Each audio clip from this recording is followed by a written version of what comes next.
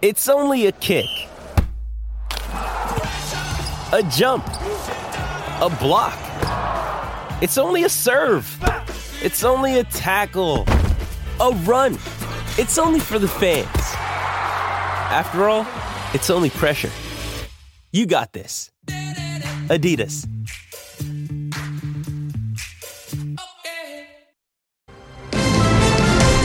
You're watching Global BC. This is Global News Hour at 6. Shots fired in Abbotsford. Police pursue a suspect after a violent confrontation that left one officer dead. Good evening, and thank you very much for joining us. Breaking details in that daylight shootout as a suspect in a car theft opened fire on police. One officer was hit and later died of his injuries. Abbotsford's chief of police was emotional addressing the media this afternoon. The officer who gave his life today is a hero. He was protecting this community. He will always be my hero. Reporter Jeff Hastings is live on scene. Jeff, the details are going to be difficult for some people to hear. Take us through what happened today. All right, Chris, this was no simple sequence of events. This was a violent incident after violent incident after violent incident. It started at one end of this Abbotsford strip mall. It moved to the other, directly behind me there. That is where the officer was shot. And then it ended several blocks south of here on the other side of the Trans-Canada Highway. It all started Saturday when the Mustang was stolen from an Abbotsford Ford dealership. Monday, dealership workers spotted the missing car in a nearby strip mall. And she looked at it and it looked like it might have been ours. She called Corey, our lot manager. We thought it was all pretty safe. Corey had blocked the Mustang in. He couldn't get out. Police were called and the workers were waiting in the blue truck when the suspect emerged from a nearby business with a gun. A male suspect emerged from that vehicle and began shooting at the caller and others with a shotgun. Police arrived quickly and there was an exchange of gunfire. APD officers arrived in the area and attempted to engage and arrest the suspect. There was an exchange of gunfire. An APD officer was shot and injured during this contact with the suspect. The injured APD officer was transported to a hospital with very serious injuries. The suspect took off in the Mustang, screaming south. Police rammed the Mustang, forcing it to stop.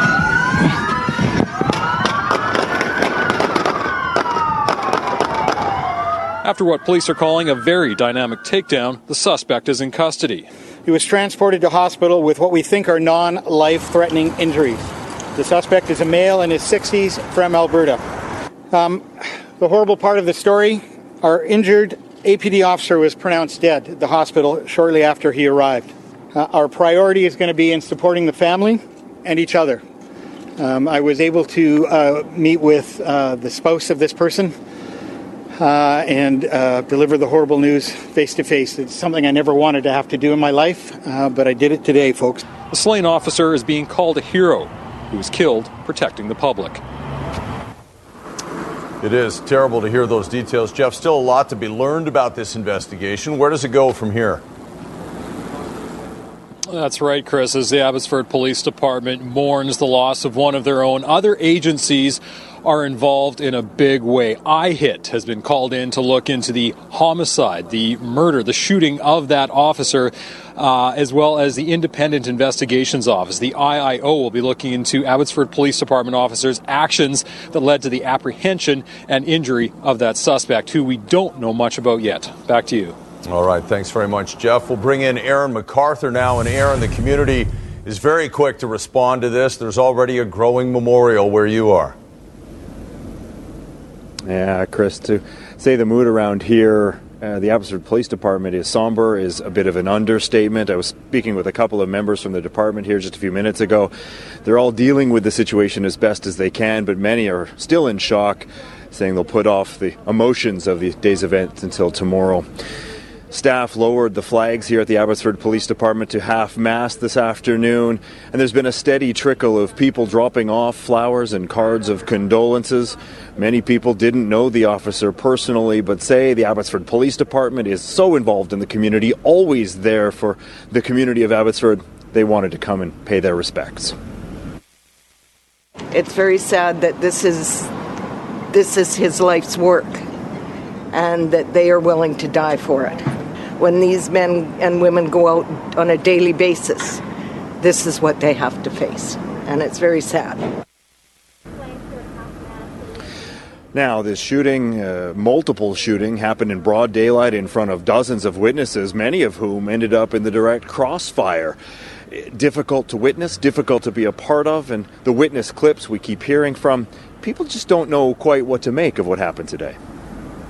I heard the shots, and I turned and saw the back of his head with his rifle, and then I came around the corner, and that's really all I saw. Then I was on the phone with the police after that, after he had left.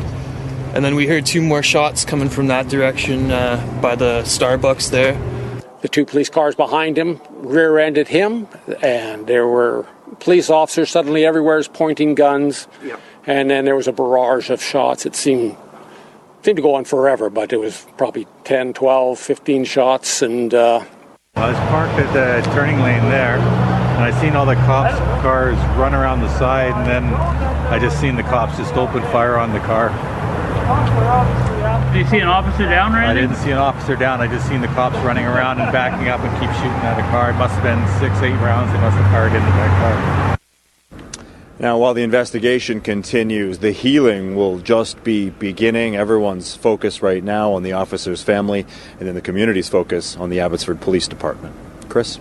Absolutely, as it should be. Okay, thank you, Aaron. The tragedy of losing an officer is always devastating. Since 1859, 120 law enforcement officers, that includes police, corrections, customs officers, and sheriffs, have died while serving the public. The most recent, up until today, was Constable Sarah Beckett in 2016. Now, there is more tonight on a tragedy involving an 8-year-old in Burnaby over the weekend, the young girl falling from a high-rise window. As Grace Key reports, while RCMP do not believe her death is suspicious, they're still trying to determine exactly how it could have happened. Neighbors are dropping off flowers, adding to the growing memorial just outside the Burnaby apartment building where an 8-year-old girl fell to her death over the weekend. She was a beautiful little girl, and it's a sad loss for all of us. We're all very close. So she's in peace now. It happened on Saturday at about 2 o'clock in the afternoon at the 3700 block of Bartlett Court. A caretaker and resident were the first ones to reach her. When emergency crews arrived, the young girl had already died. A parent was home at the time. It was initially unclear she fell out of a window or balcony, but police are now confirming she did in fact fall out of a window some 20 floors above. The coroner service and the investigators are continuing to look into the circumstances, but we do not believe that the incident or the accident was suspicious at any time. People here say it's a tight-knit community and everyone is mourning the loss. According to neighbors, the young girl, identified as Audrey, was visually impaired. My daughter's disabled, so yeah, and it's a tough thing for me. It hits home. Grace Key, Global News. The search for a missing hiker suspended right now, but it resumed at first light this morning. 24-year-old Carl Couture was reported missing on November 2nd. Today, search crews set out to search from Norvan Falls to Lynn Headwaters, also checking an area on the east side of the Haines Valley Trail. Police say Couture recently moved to BC from Eastern Canada and was not prepared to be out there overnight. Drivers still aren't getting the message in this province, so come March 1st, insurance penalties for distracted driving are going up. The government designating the offense as a high-risk behavior. Ted Chernecki explains what the new penalties are and how they add up with existing fines. Put your window down. Driver license, please. Like shooting fish in a barrel. In the span of a little more than an hour this morning, Vancouver police pulled over more than a dozen drivers who all received tickets for distracted driving.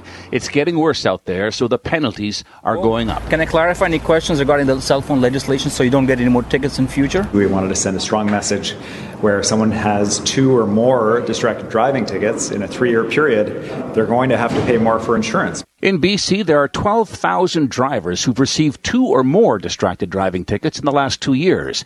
And 25% of all fatalities involve distracted drivers. So in BC, that's 78 deaths a year that can be blamed on distractions. People know that it's against the law, they know they shouldn't be doing it, and they're still doing it.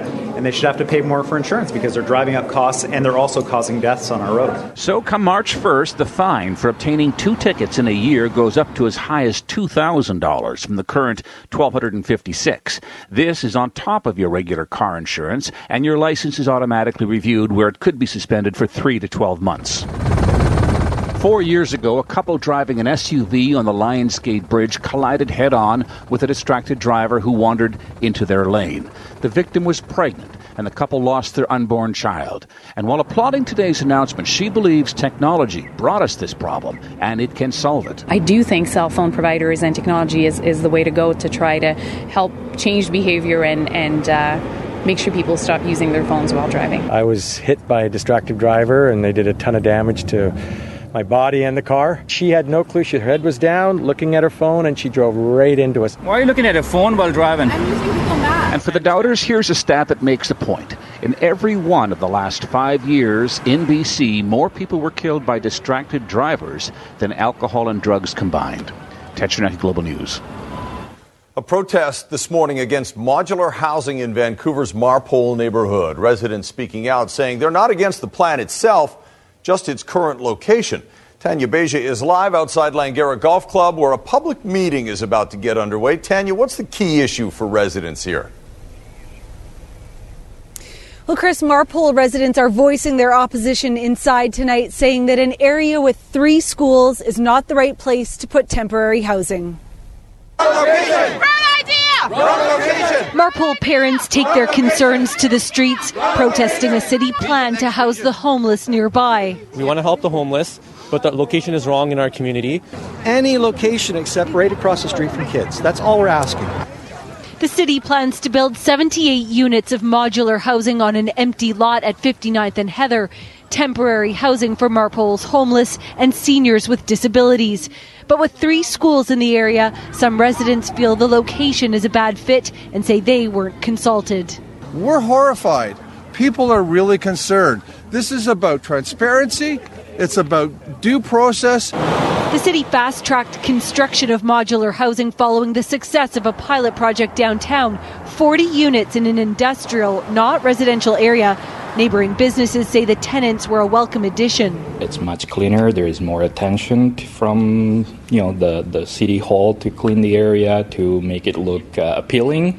Vancouver's mayor says finding locations is a struggle, so the Marpole site offered by developer Ani is non-negotiable. Well, these sites are going to happen. We are going to get people into homes. You can't take thousands of citizens and put them at risk in order to help 80 people. The city says those tenants will be screened by health and housing authorities, accusing some in the community of fear-mongering. I'm very, very concerned about the vicious comments, the stigma that's being put on people who are homeless. And while the city says this is a done deal, residents can still have some input on how the plan unfolds. And Chris, this is likely not the last battle, as Vancouver is still looking for 12 to 15 additional housing sites. Back to you. Tanya Beja live in Vancouver. Thanks, Tanya. And breaking details now of a special weather statement indicating conditions are changing out there. Meteorologist Christy Gordon has the details. Christy.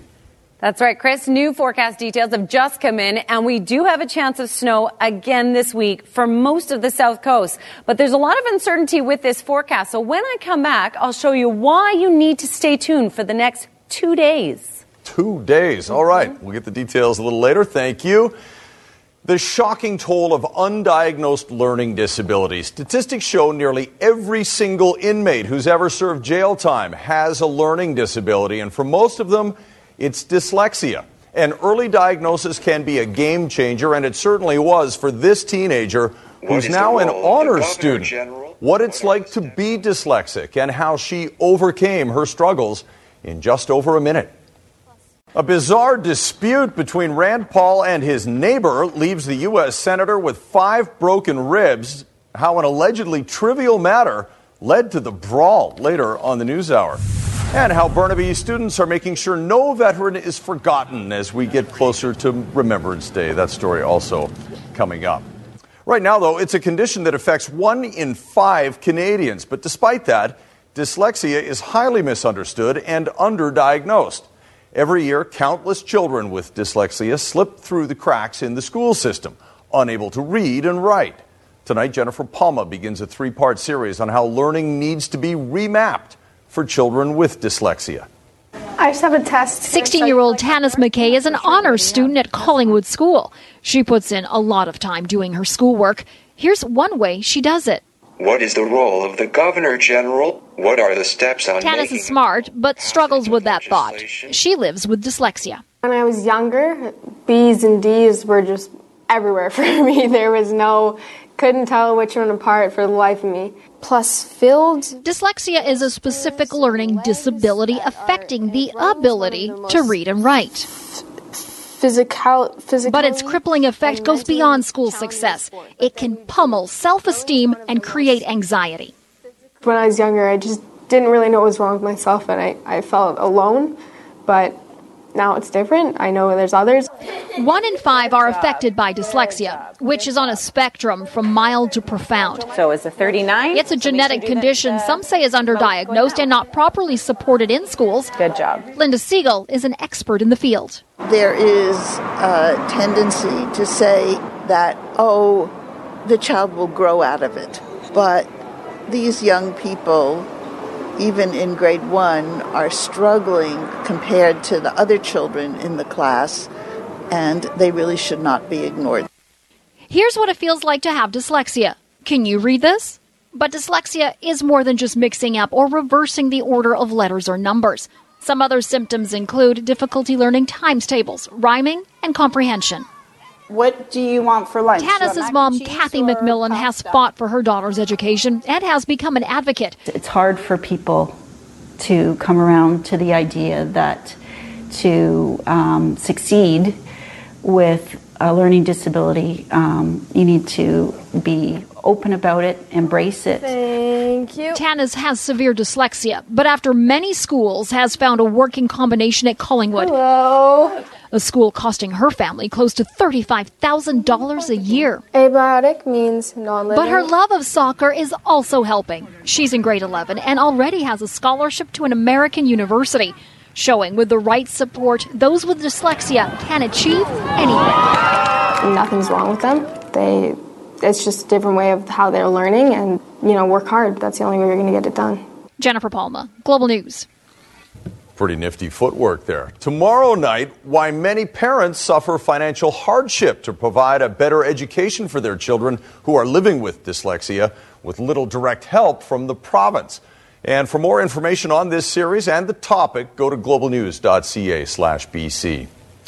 And we have to say an enormous thank you to our Global BC viewers and CKNW listeners who made a donation to Variety, the children's charity, during our second annual Variety Week. Variety helps kids with special needs in every corner of the province with grants that cover therapies, equipment, and tuitions that are not covered by the government.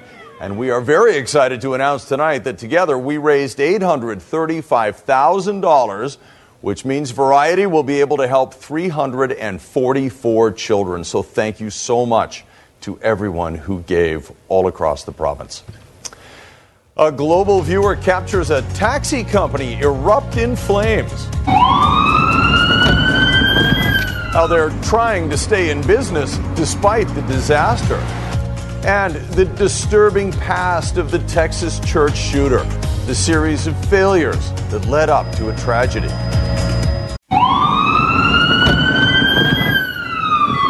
A Chilliwack taxi company is struggling to continue to provide services today after a huge fire destroyed its headquarters last night. The dispatcher was the only person in the building at the time. Thankfully, he got out safely. The company is now dispatching calls from one of the taxis. No word yet on the cause, but if you are waiting on a taxi or need a taxi in Chilliwack, it may take a little bit longer for them to get there. Students from 3 Burnaby schools paid tribute to Canada's war veterans ahead of Remembrance Day. Ready? Did it. A little frozen ground didn't stop students from Caribou High School and Armstrong and 2nd Street Elementaries from planting hundreds of Canadian flags on the grounds of the George Derby Centre. The centre is home to more than 150 veterans. This is part of the annual Pledge a Flag event, where the public can sponsor a flag for a $5 donation. Pretty special to watch the young people, if nothing else, just to show them pride of country, pride of flag, and it's nice to see the interaction with them and some of the 90-year-olds that are there. They were saying about their past and how they fought in the war, and how hard and how difficult it was. Well done, kids. And we'll return to our top story now. The Abbotsford police officer killed in the line of duty, gunned down in a shootout with a suspected car thief. Jeff Hastings has more on the chaotic series of events that unfolded today and the reaction to it. Jeff. Chaotic is certainly a good word for what happened here today, Chris, and we still don't know the full story. I suspect investigators don't know everything either. This was violent incident after violent incident after violent incident, starting in this Abbotsford strip mall at one end when employees of a car dealership noticed what they believed to be a car that had been stolen on Saturday. They boxed the car in. After establishing that it was in fact their car, they blocked the car in, called police, and waited. Nothing was happening. They waited 15 or 20 minutes. Then the suspect allegedly came out of a nearby business with a long gun, a rifle, which he then allegedly shot at the car dealership employees with. He shot this blue truck that we've seen pictures of. Then Abbotsford police arrived. There was an exchange of gunfire with Abbotsford police officers. That's when the officer who died was hit. The suspect then allegedly took off south down Mount Lehman Road, over the Trans-Canada, over South Fraser Highway, and then around a traffic circle before coming back up, being chased by police officers who rammed him, forcing him to stop, and then shots rang out. We learned later, after the fact, that the police officer involved had died. There's been condolences pouring in from all over BC today, including from BC Public Safety Minister Mike Farnworth. Let's listen. At this time, our hearts go out to the officer's family and his colleagues in the Abbotsford Police Department, and indeed police officers right across this province and across this country. So there's a great deal of extremely grim police officers around here today. Many members of the Abbotsford Police Department still conducting traffic control, still maintaining the scene, still doing their jobs, even after they knew that one of their own had been shot and killed. Now, there are several other investigations taking place at the same time. IHIT, the Integrated Homicide Investigation Team, has been called to investigate the death of the officer, the homicide by this 60-year-old Alberta man who is allegedly by the 60-year-old Alberta man who is in police custody. Also, a separate investigation is looking into the actions of Abbotsford police as they took this suspect into custody. Independent Investigations Office, the IIO, as it's commonly called, has been called in as well. Back to you.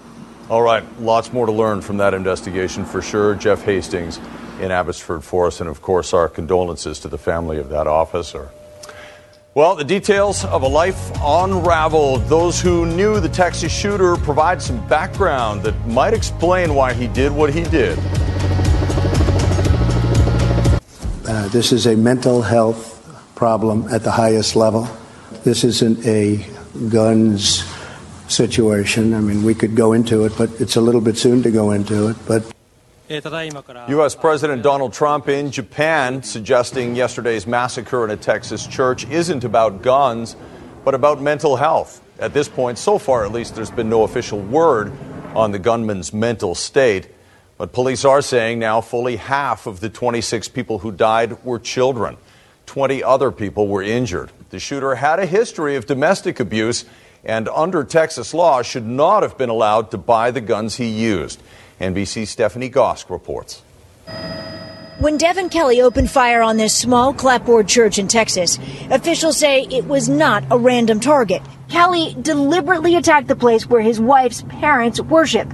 They were not at service on Sunday. the suspect's mother-in-law attended this church. We know that he had made threatening texts from him. There was a domestic situation going on within the family and the in-laws. While speeding from the scene, the 26-year-old's final call may have been to his own family. The suspect used his cell phone to notify his father that he had been shot. Kelly's recent past was troubled. Court-martialed in 2012 while serving at U.S. Air Force Base Holloman in New Mexico. He was found guilty of beating his first wife and fracturing his baby stepson's skull. The couple later divorced. The military confined Kelly for a year and discharged him for bad conduct. Kelly's court-martial was the military equivalent of a felony conviction, and federal law makes it illegal for anyone with a felony to buy a gun. But records show Kelly purchased 4 guns in the years after his conviction. The Air Force tonight says its criminal investigators failed to put information about Kelly's military conviction into the national database. NBC News also spoke with 2 former girlfriends who say Kelly's behavior was obsessive and at times threatening. There was one day, though, that he just would not stop calling me. How many times do you say he called you during that day? I would say probably like 30 back to back. Kelly had trouble at work. As recently as this summer, he was fired from a nearby water park. Park confirming that he worked as an unarmed security guard for just 5.5 weeks. The lawyer for the man who's accused of attacking U.S. Senator Rand Paul says the incident was over something most people would find trivial. Other neighbors say Paul and the suspect, who are next-door neighbors, have had a number of disagreements over the years. Tonight, Rand Paul still out of the public eye after that stunning attack. His neighbor, 59-year-old Rene Boucher, now charged with 4th-degree assault for Friday's incident inside the gated community where both men live. Boucher's home right next door to Senator Paul, separated by a grass lawn. 2 sources familiar with the incident say Senator Paul was mowing his lawn wearing headphones when Boucher attacked him from behind. Paul fending him off. Paul's office saying the senator is in pain and has 5 rib fractures. We're in the midst of another spending frenzy. Paul, a key Republican who ran for president last year. So what prompted the incident? Neighbors say the two have disagreed on everything from politics to trash for years. I think their disagreement was probably over where a leaf or a twig fell on a tree. Tonight, Boucher's attorney saying it has absolutely nothing to do with either's politics. It was a very regrettable dispute over a matter that most people would regard as trivial. Rand Paul tweeting he appreciates the overwhelming support after Friday's unfortunate event. Thank you for your thoughts and prayers. Tonight, Boucher is out on bond. Blake McCoy, NBC News, Bowling Green, Kentucky. The Trudeau government has been under fire in Ottawa today after the release of the so-called Paradise Papers that allegedly implicate high-profile Canadians in offshore tax havens. What's the one group the Liberals have left alone? Their super-rich friends and those working hard to join them, Mr. Speaker. The opposition accusing the Liberals of going after ordinary Canadians for taxes but letting the rich go. Among the Canadians named in the papers are former Prime Ministers Brian Mulroney, Paul Martin, and Jean Chrétien, along with businessman Stephen Bronfman, the Liberals' top fundraiser. Chrétien and Bronfman deny the reports. With hundreds of people across BC dying of drug overdoses every year, Fraser Health says it's time for all of us to step up and take action if we suspect someone has a drug problem.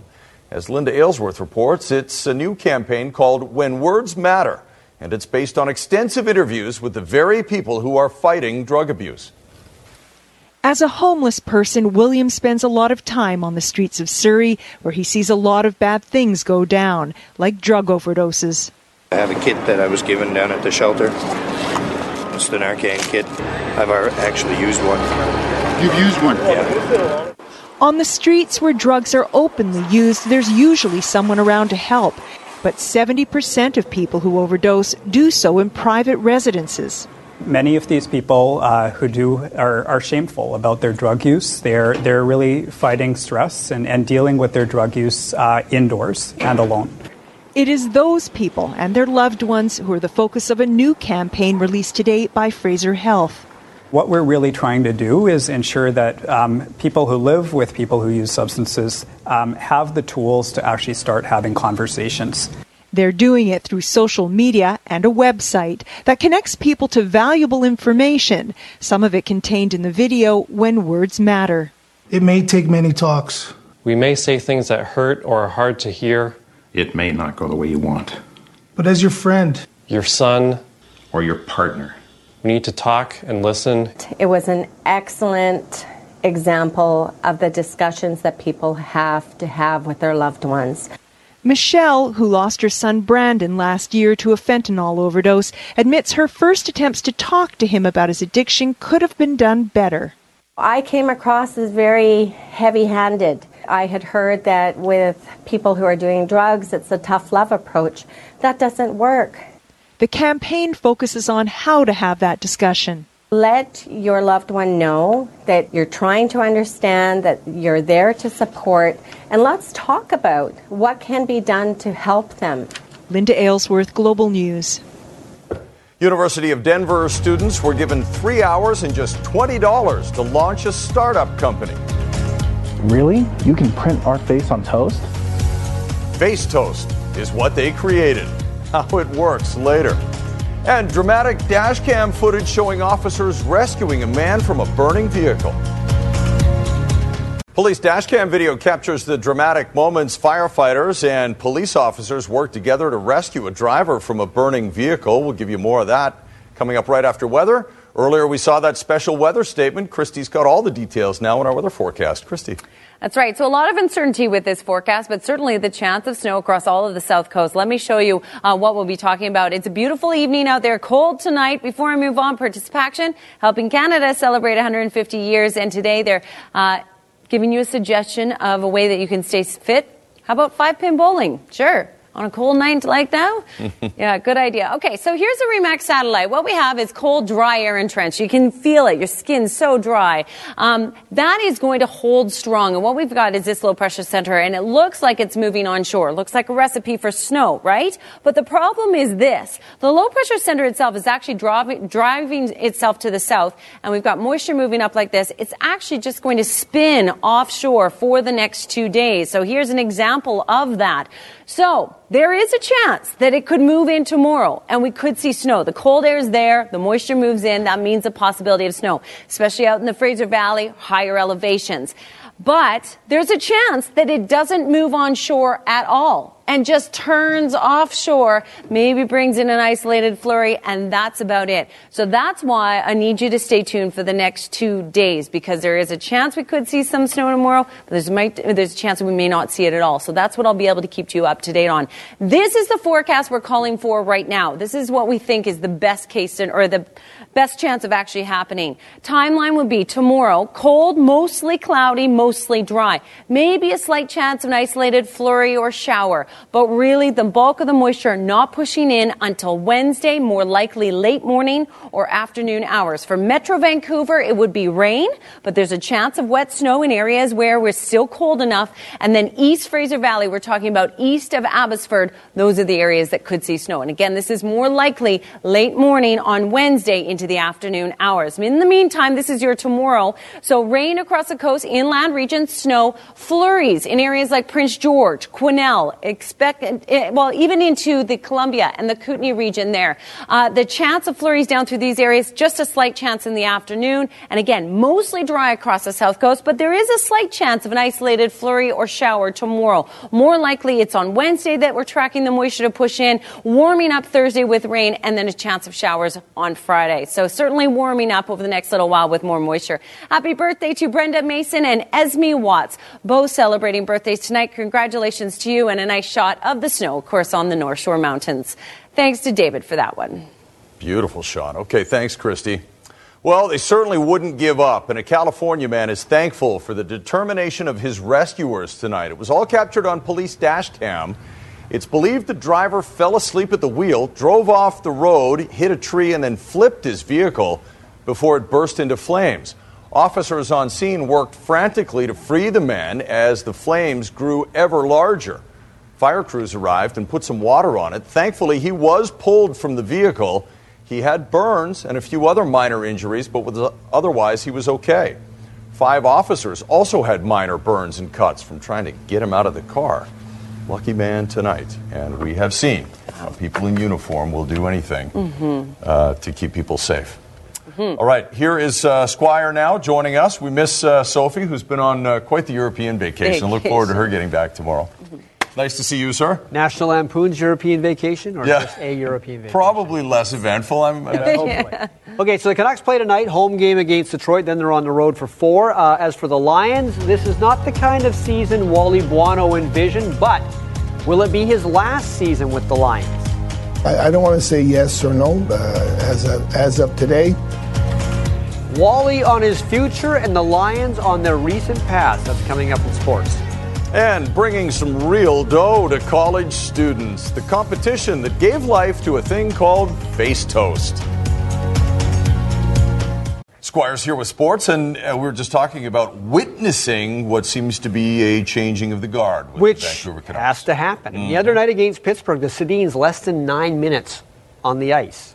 I mean, not between them, but less than 9 minutes each. That's unheard of. And I'm not saying it's wrong. Canucks won that game. There is a big difference between Travis Green and Willie Desjardins. Desjardins liked his veterans. He was not one to get adventurous with his lineup. Green is the opposite. The biggest change is how they used the Sedins and their young forwards. Willie was all about Henrik and Daniel being first liners.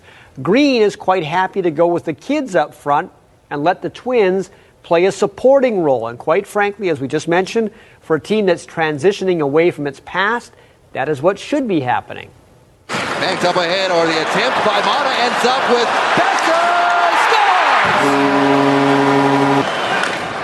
Oh, there's a chance, they score! The setup from behind the net, Bo Horvat. Just good hockey. Competing both ends of the rink, being hard on the puck. That's how, you look at a lot of their goals, how they scored it. And they scored those goals going head-to-head for most of the night against Sidney Crosby and the Penguins' top line. Bo Horvat, Sven Baertschi, and Brock Besser racked up 11 points. No forward line spent more minutes on the ice than this trio. And yes, make no mistake, the torch has been passed.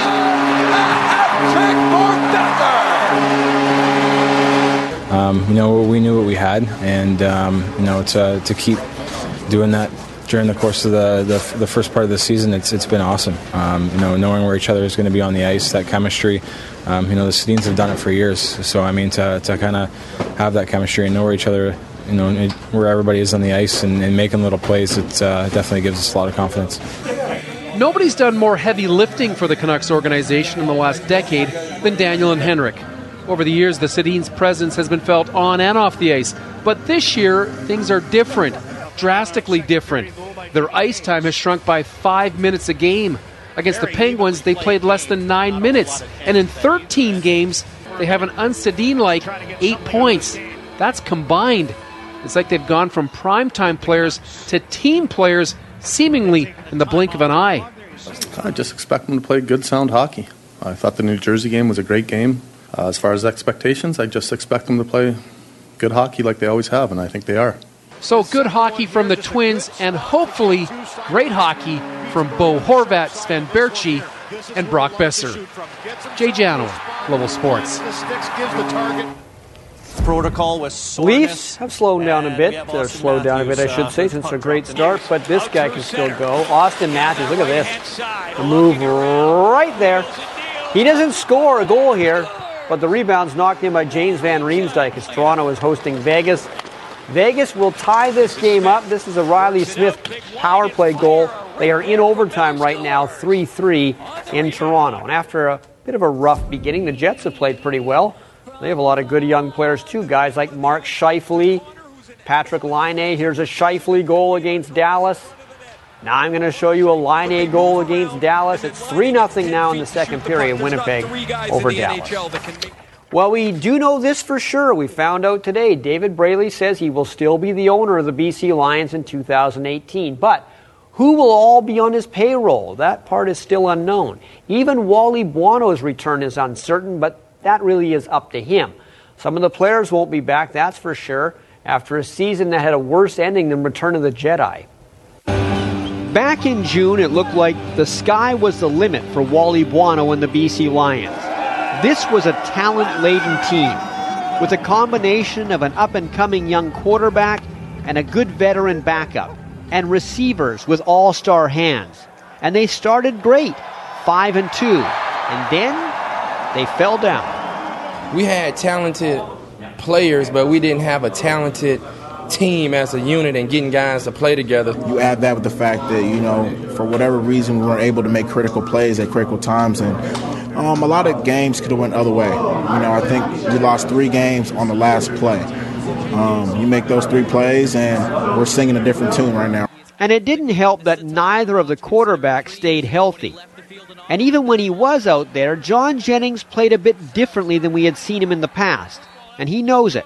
I got to get back to using my instincts and using my legs. I thought that I lost that a little bit this season, and when things got cloudy, sometimes I just, ended up taking a sack and stuff that I'm not used to, stuff that I usually don't do, and I got to get back to, doing what got me here. But as the Lions players pack up their gear, some for the final time, the biggest question is still at the top. What will Wally do? Will he stay as head coach? Yeah, I don't want to say yes or no. As of today, I can say to myself, I might never coach again, and I would be okay with that. Whatever he does decide, he wants to do it relatively soon, so the BC Lions can start figuring out how to fulfill the promise of 2017 in the 2018 season. Defensive backs are some of football's biggest trash talkers. Yesterday, 2 got bounced by angry receivers. Marshawn Lattimore blasted by Mike Evans after he got into it with quarterback Jameis Winston. Evans suspended 1 game for this. But Cincinnati's A.J. Green not suspended for going GSP on Jalen Ramsey yesterday. Both got kicked out, but the NFL says no further discipline is needed. What's weird is A.J. Green is usually a mild-mannered guy, but must have watched UFC on Saturday and got some ideas with the rear naked chokehold there. There you go. It's the dumbest thing to throw a punch at a guy wearing a football helmet. Yeah, I don't understand it, but I don't get it. All right, here's Jay Durant now with a preview of Global News tonight at 11. Jay. Thank you, Chris. We have a crew on the ground in Abbotsford where the community continues to try and make sense of today's tragic loss. People stopping tonight at the Abbotsford Police Department, laying flowers and paying their respect. We will have the latest for you tonight. And a dramatic picture released by the Kamloops RCMP. This takedown happening today after a weekend-long manhunt. The suspect wanted in connection to an incident that ended with an exchange of gunfire Saturday with police. We'll have all the details for you tonight at 11. Indeed. Don't want to get involved with that police dog. Hey, the canine unit, baring its teeth. All right, we'll be back with Face Toast next. It's a thing. Canada Julia Roberts and Denzel Washington weigh in on the sexual harassment epidemic sweeping across Hollywood. Plus, we're in London with Michelle Pfeiffer for Murder on the Orient Express. Then Joe Jonas and Sophie Turner throw an A-list engagement party. That is all coming up at 7 right after the news hour. But for now, it's back to you, Chris. All right. Thanks very much, Cheryl. You guys are on Facebook, right? Well, I know you probably aren't. No, I'm not. You are. I am. Yeah. Sort of. It was financed, bankrolled by multimillionaires at some point in its deep past. Not every startup, though, is bankrolled by investors with deep pockets. At Denver University, for instance, students working with a shoestring budget have developed a new product. Is that you? Is that me? Yeah, in toast? Yeah, like that. They've developed a new product that could change the face of breakfast, quite literally. The Innovation Lab is this great space. Amelia, Austin, Isaiah, Luke, and Jacob are all students here at DU. And this month, the school issued a challenge. Students are grouped into pairs, and they are given 3 hours and $20 to make as much revenue or subscriptions or pre-sales as possible. They competed in DU's leanest startup competition. There's this concept around that you can't make money unless you have money. And the idea of this competition is to shatter that notion. We ended up selling 57 pieces of toast in about 3 hours. Pieces of toast? Even if they didn't buy Face Toast, would smile at the idea of Face Toast. They're like, really? You can print our face on toast? Just examples of some trial toast we've done. This is Jacob, one of our founders. Also Halloween images. This is my face that we did a trial toast of. They had to be cheap, so they bought a loaf of bread, dried it. Yeah, we're about to etch his face, and it's going to look perfect. Then went back to the Innovation Lab. It is a laser. It's a CO2 laser. Etching faces into toast with the school's laser. That's resourceful. They plan to launch a Kickstarter here this week. The sales pitch? When it comes to just taking a picture and putting it on toast, it may need some work. We're the best. that there really is here at facetoast.com. But who needs a pitch when your face could be on toast?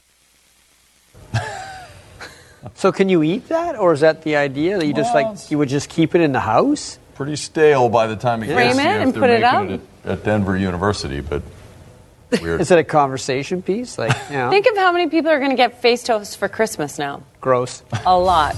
I hope it's not in my stocking. Maybe some snow, though. Yeah, so Chance, stay tuned over the next 2 days, everyone. All right, thanks for watching. Have a great night, everyone.